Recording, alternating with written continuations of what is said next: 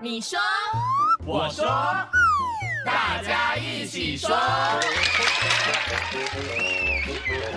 Hello， 各位大朋友、小朋友们，大家好，我是芳如姐姐。Hello everyone, this is Teacher Nora. 欢迎大家收听今天的你说我说大家一起说。Nora 老师，请问你你平常休闲的时候你会追剧吗？会，尤其是放假的时候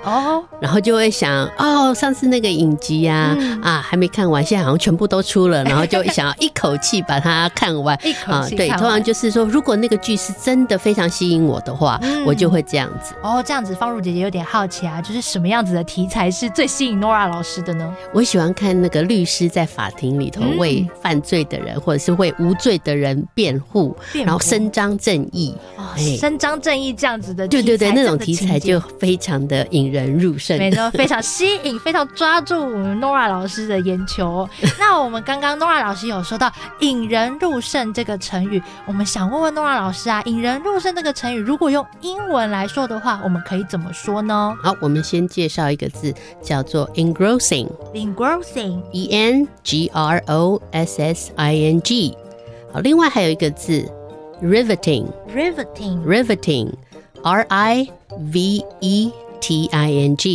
Riveting 这两个字都有非常吸引人非常引人入胜的感觉所以我们在用这两个字的时候，它就是形容说这个东西非常的吸引人，非常引人入胜，对，会让你一直想要看下去，欲罢不能这样子那所以像是 Nora 老师刚刚有提到，他觉得这个影集会让他想要一直追下去，他非常吸引他。如果我们用这样子的情境来造一个句子的话， Nora 老师你觉得可以怎么说呢？好，The TV show was so riveting that I binge-watched the whole season over the weekend. 好，我们先介绍 binge-watch 就是追剧，一直持续看下去。binge B-I-N-G-E dash watch W-A-T-C-H 好，所以这个字就是当做追剧的那个动作，是一个普通动词那我说我上个周末看了那出很引人入胜的那个剧所以我一口气就把它整个剧整个 season 一整季都看完所以我的句子就是 The TV show was so riveting that I binge-watched the whole season over the weekend 我相信小朋友们或者是比较大一点的大朋友一定也会想要这样子做，就是整个礼拜都直接把整季的动画或者是喜欢的影集一次把它看完。对，可是这个可能要注意一下，我们眼睛还是需要休息的。对，没错，就算非常的引人入胜，非常的吸引你，你还是需要休息那我们像在平常生活当中呢，可能我们会去其他地方玩，然后我们听到了有一些其他人去其他地方旅游的故事的经验，也会让人家觉得哇，听了之后我也好想去那这种时候呢，我们是不是也可以用引人入胜，然后还有刚刚我们提到的两个形容词来造一个句子呢？好，那我们来造一个句子。He told some engrossing stories about his trip to Brazil. 好 ，trip 是旅行 T-R-I-P。那我现在举的国家是 Brazil。好，因为 Brazil 巴西这个国家一直让我觉得是一个很神秘，而且很有文化很有趣的一个国家。没错，那所以说我就说他去了那个地方，然后跟我们说了好多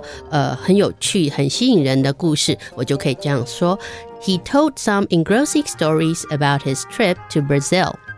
就是他说了关于他在巴西的这趟旅程当中一些非常引人入胜的故事。对，所以就是让人家一直想要听下去。没错，那今天呢，在你说我说大家一起说的单元当中，我们跟大朋友小朋友分享了这句成语引人入胜，我们可以怎么用英文来说呢？有两个英文单字 engrossing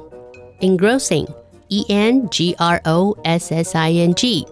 engrossing riveting R-I-V-E-T-I-N-G riveting